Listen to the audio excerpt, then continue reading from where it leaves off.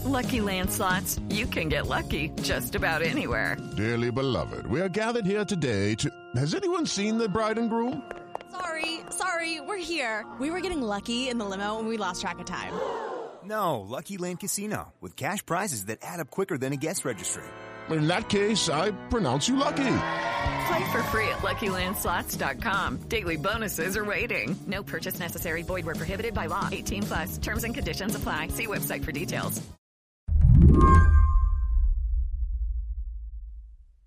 So I wanted to ask you, I guess first off, why did you decide to get an antibody test? I mean, the main reason I got an antibody test is because my editor asked me to get an antibody test. That's Shannon Paulus, who writes about science for Slate.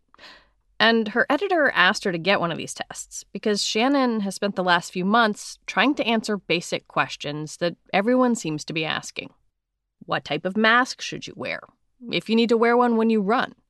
Whether you should pay attention to some of the weirder symptoms of the virus. This week, that question is, should you bother getting an antibody test? That's a test that can show whether someone has been exposed to the novel coronavirus. In most diseases, the presence of antibodies signals immunity. With COVID, scientists think there's probably some kind of immunity, but they don't know how much or for how long. If you had a positive test, you could potentially donate some of these antibodies to help patients who are currently sick and fighting the virus.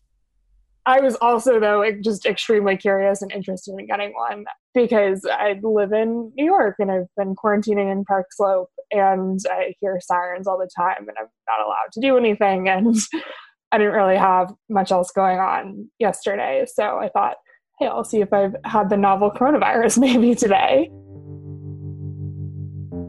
Did you have to make an appointment or were you able to just show up? Just showed up. Yeah. Just spur of the moment, put some things in a purse, which felt really good, like a Kindle in case I had to wait, and walked over. There's so many lines in my neighborhood now. So as I was walking over, I had this sense of like, all right, there are like a dozen people waiting to get into a Chase bank. Like, what does this mean for my chances of getting an antibody test today? As it turned out, the chances were pretty good. There was only one person ahead of her in line at the urgent care chain, which was offering the tests.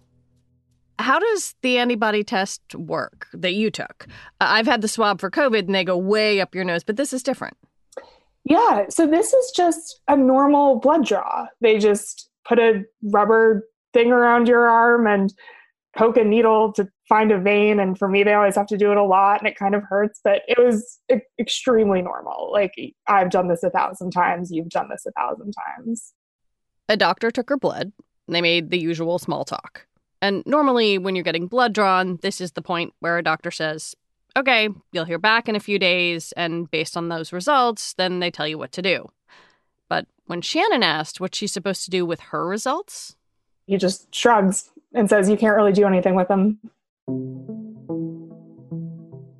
And I said, well, could I donate plasma if I've had it? And he says, yeah, but you're going to have to like look up a place to do that. And he sort of said sarcastically something like, of course, there's no central like place where you could figure out how to do that. Wow. He seemed kind of at the same loss that I was as to why we were there. That uncertainty comes from two things. Not only, as we mentioned, is it unclear to what degree coronavirus antibodies confer immunity, but also the antibody tests aren't completely accurate yet.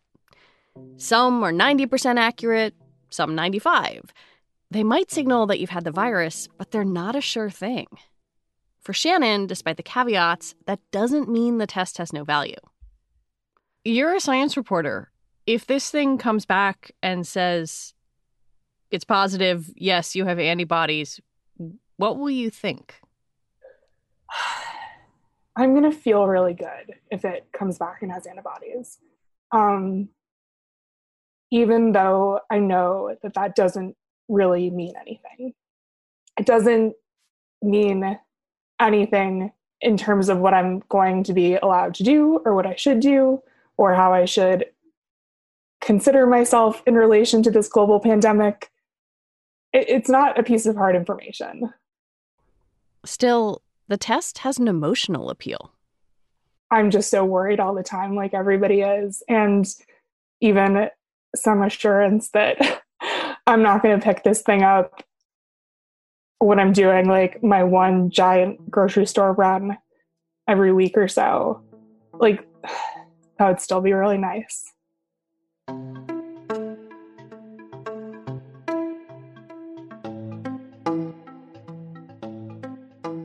After we talked, Shannon got her results, and she recorded herself right after they came in. CityMD, by the way, is the name of the urgent care chain where she went. I'm looking at my CityMD results now. They're negative. I'm bummed. I'm like clinging to this little line in these paragraphs of disclaimer that says, negative results do not preclude acute SARS-CoV-2 infection, which means that I could have had it a while ago and the antibodies could be gone, or it could just be a false negative because these tests aren't... I'm trying to like rationalize that I've already had it and that I'm safe. I'm doing that. I just wanted some little like bit of certainty or good news to cling to, even if it was sort of false. Yeah, that's all.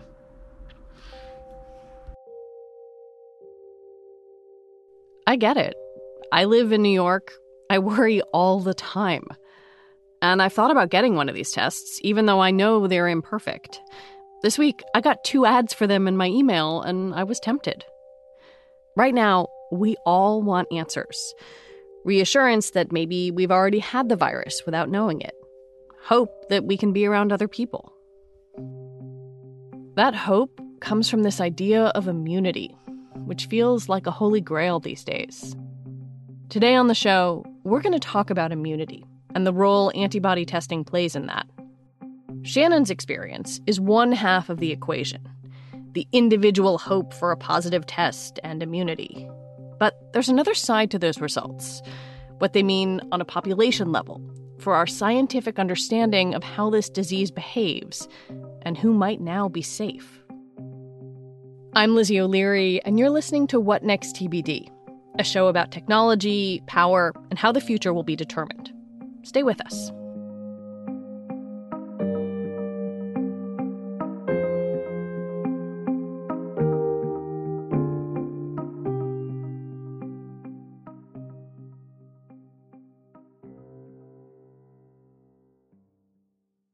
This episode is brought to you by Discover.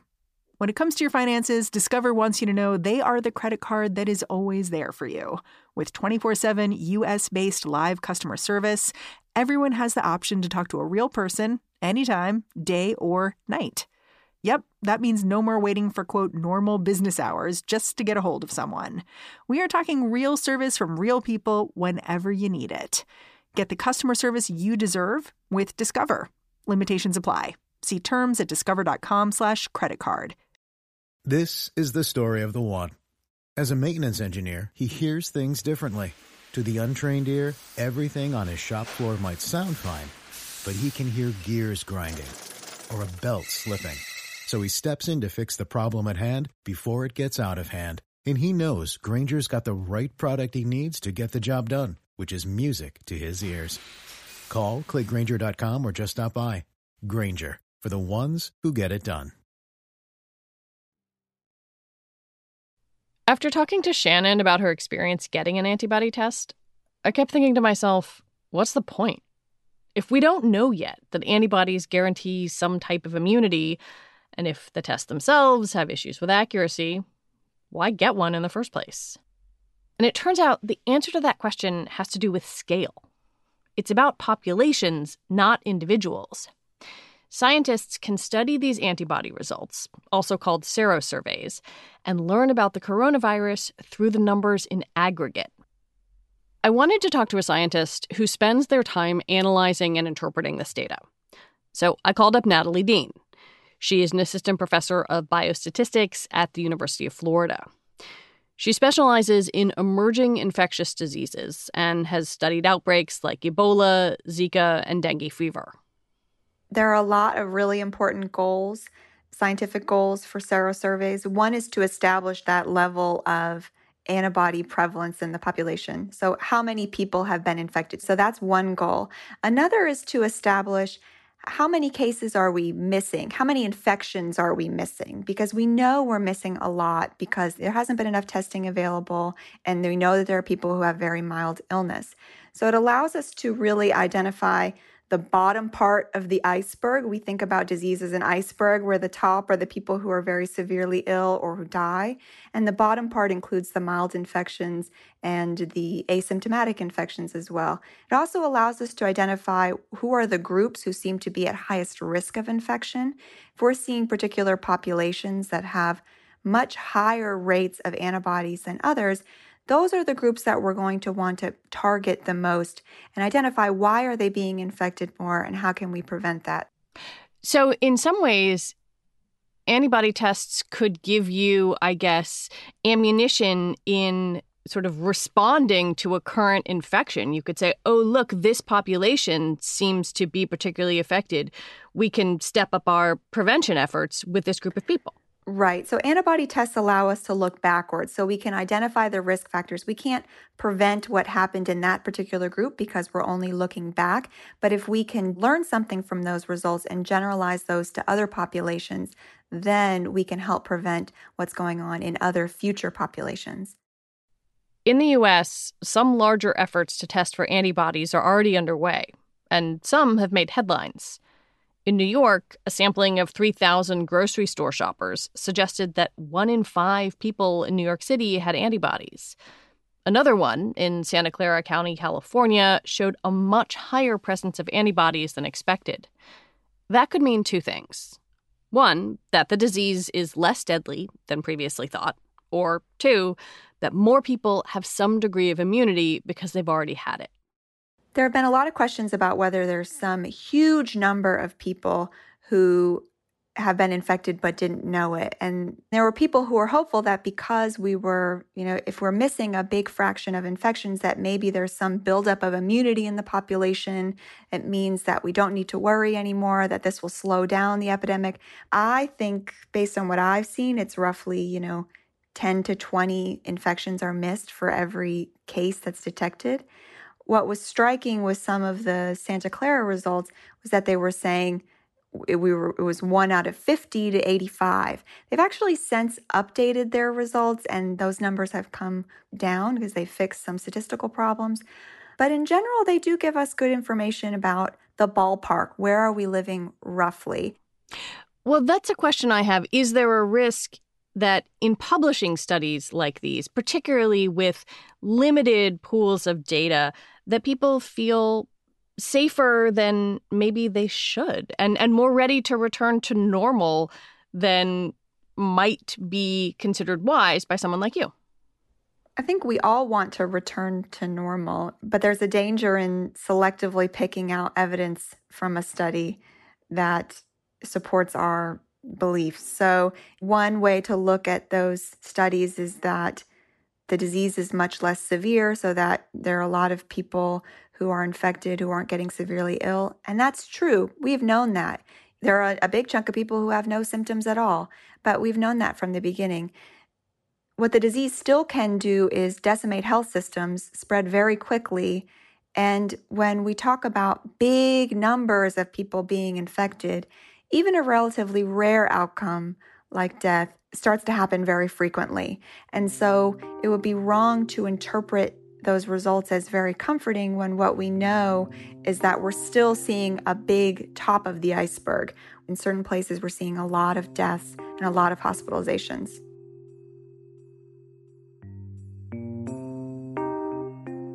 Antibody testing gives us a better understanding of how the virus spreads in different communities. But it also plays an important role in what happens next. If researchers can show that a certain percentage of a population has antibodies, it allows them to track our progress toward herd immunity. And herd immunity is what it sounds like. It's the point at which enough of the population is immune to a disease to slow and eventually stop an outbreak.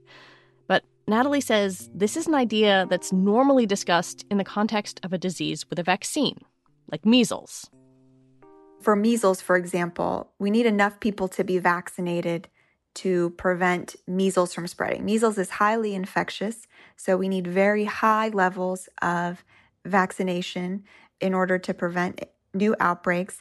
And herd immunity means that even people who are not themselves vaccinated, maybe they're immunocompromised and can't get vaccinated, are protected by the herd being immune. So that's a prevention strategy. That's vaccinating people. That's a safe strategy to protect people. But in this context, when we talk about natural herd immunity, that means that people are being infected. So it's not a prevention strategy. It just means that a lot of people have been infected and many of whom will have gotten ill. We need thresholds of herd immunity, something like 2/3, so 67%, roughly something around there in order to really start to dramatically slow the spread of disease. When we're talking about herd immunity, the numbers required to get there seem really big. And yet, is that safe? Does that confer on a population some moment where we can all wipe our brows? So there's this concept in infectious disease dynamics called overshoot. And the basic idea is that the herd immunity threshold is not where things stop, but it's where things start to slow down. Epidemics have a certain amount of momentum. And so when enough people are infected, even if 67% or whatever, the threshold ends up being, even if that many people are immune, the epidemic doesn't just stop in its tracks because there are still people out there who are highly infectious and then can spread to others. All of this leads me to the question of what Sweden is doing. They've got some precautions and rules, but not the kind of wider lockdowns we've seen in lots of other countries. And I know that the government there would dispute my wording, but is it appropriate to say they're aiming for some kind of herd immunity? It's hard to know exactly what's going on in Sweden because, right, they're publicly saying one thing, but then you can also see the people who are advising them are thinking about other things. The country's chief epidemiologist, for example, has given interviews where he's talked up the effects of herd immunity. I mean, on its face, what Sweden's doing, a lot of it is very smart. They are thinking about sustainable strategies for their economies. But I do worry that they're not taking the disease seriously enough in other ways. They seem to assume that it's really quite safe for young people to be infected when I'm not convinced that that's true. When we see large enough proportions of the population being infected, we are seeing outcomes in young people that are quite severe. I also wish that Sweden was being more aggressive about actually trying to prevent the spread of disease. They don't seem to be actively pursuing contact tracing, whereas some of their neighboring countries like Norway are pursuing this quite aggressively. And that's what's really helped drive the numbers low. So, when we compare Sweden with its neighboring countries in Scandinavia, we're seeing much higher rates of death, much higher rates of cases. And I think that's really because, even though they have some measures in place like banning large events and, closing universities and things that are going to slow down the rate of infection, it's not going to really work to push the numbers low because they don't have a proactive strategy in place to actually prevent infection. There are certainly people here in the U.S. asking why we can't adopt a similar strategy. What do you think of that? I think they don't know what it really means. I think they don't know what it means just in terms of the numbers. The numbers are shocking. Something like 200 million people in the U.S. alone would need to be infected. And I don't think people understand that a lot of people would fall into the high-risk category. I mean, the basic premise is that we let the low-risk people get infected and the high-risk people hide away for some long period of time. I don't know how that works, but more people are high risk than they realize. I mean, we start to see increases in severe outcomes even at the age of 45, and a huge fraction of the U.S. population has hypertension, diabetes. I mean, these all put people at risk. Another key part of the strategy is that somehow you can separate high risk and low risk people, but that's just not how things work. I mean, young people work at nursing homes. They have older family members. It's just, all I can think is that if you want to really protect the vulnerable, then you just need to keep numbers low across the board. I think so much about what feels like a national and global hunger for certainty right now. We're humans. We want answers to things. I think a lot of us are used to science giving us answers. And there is this moment where, when confronted with a new disease, that is not possible, or not possible to the degree that we want. When you look at the clamor about antibody testing or herd immunity or any of these big concepts, I guess I wonder, do you think about it as a scientist? Do you think about it as a person who probably wants to get out of her house? You know, how do you make sense of our desire for certainty in the face of something that isn't? It's very, very natural to want certainty. And I think the public is used to science giving the answers at the end, right? A study is published, we have some answer, and then that's when the public finds out about it. But the reality is science is a process. It's a very messy process. So scientists are really used to uncertainty. I'm very used to uncertainty, especially because I specialize in emerging infectious diseases, where we have to make decisions. We have to figure things out kind of on the fly with very limited, poorly measured data. So what's happening is that the public is seeing this process that's usually reserved just for scientists play out in a more public way. And I think that's very confusing for the public, but it's very normal for scientists. So one important thing is for scientists to learn how to effectively communicate with the public in a way that is clear and digestible and conveys the limitations. And that's not a skill that they teach you in your PhD.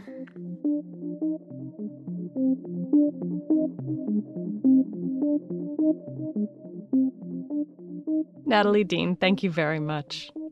Yeah, thank you. It was fun. Natalie Dean is an assistant professor of biostatistics at the University of Florida.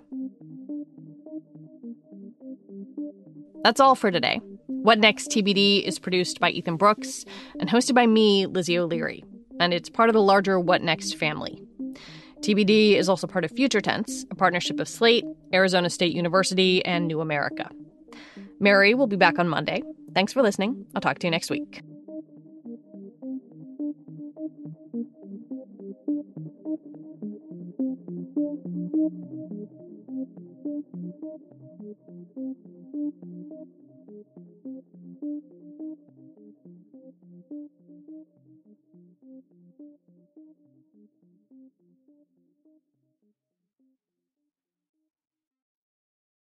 Hello, it is Ryan, and we could all use an extra bright spot in our day, couldn't we? Just to make up for things like sitting in traffic, doing the dishes, counting your steps, you know, all the mundane stuff. That is why I'm such a big fan of Chumba Casino. Chumba Casino has all your favorite social casino-style games that you can play for free anytime, anywhere with daily bonuses. That should brighten your day a little. Actually, a lot. So sign up now at ChumbaCasino.com. That's ChumbaCasino.com. No purchase necessary. VGW Group. Void where prohibited by law. See terms and conditions. 18+.